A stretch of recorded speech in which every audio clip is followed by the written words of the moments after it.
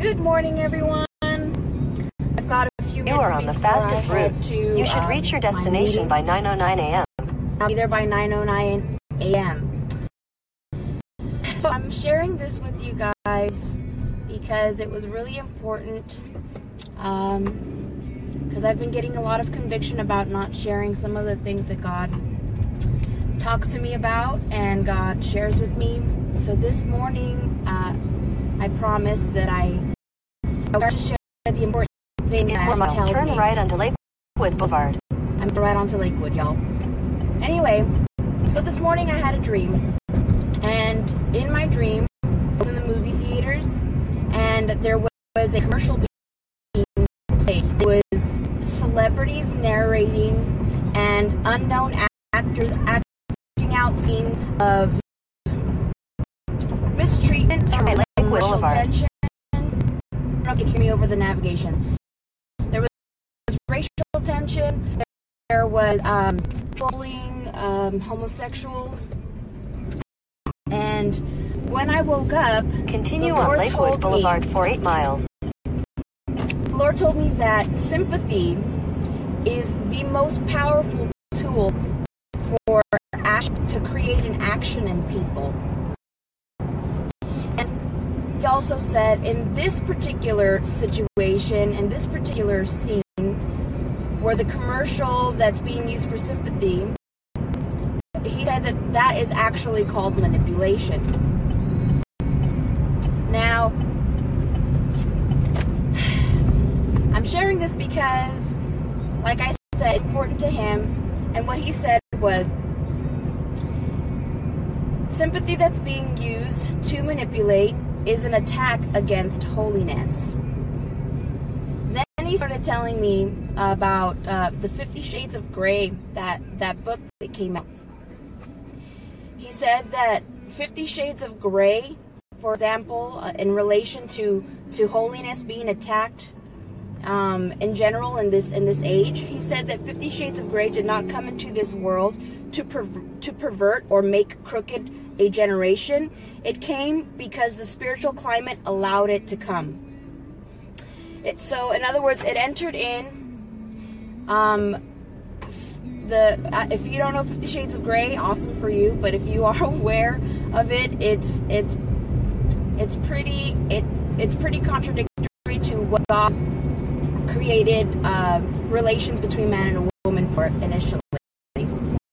So going back to the dream where I'm seeing that there is people who are known for having same-sex relations, homosexuals, and the sympathy that the commercial creates, it's essentially a stir in your heart to manipulate the idea of what is acceptable, what is okay. And not to say that bullying homosexuals is okay, but the idea behind using that people getting harmed and attacked in order to make it acceptable, that's manipulation, and that's what God's not in favor of. So I promised Him that I would share it, and it's a very difficult thing for me because I kind of feel like, who am I to tell anyone how to live their lives, first of all? Second of all, who am I to cast any kind of judgment? I don't want to cast any judgment. And I don't feel that I am completely saying what God says is right and wrong. If I'm simply agreeing with it. And going back to my example of whatever happens in the spirit then happens to the earth, or whatever happens in the earth first happens in the spirit. The Bible says that nothing that is in the natural is created before it exists in the spirit realm. Same kind of concept here. Whatever in earth existed in the spirit, and the natural climate, basically the spiritual climate of our lives, of our culture, of our age, allows these things to come in. So it's important for us to identify the difference between what true sympathy is and what being manipulated looks like.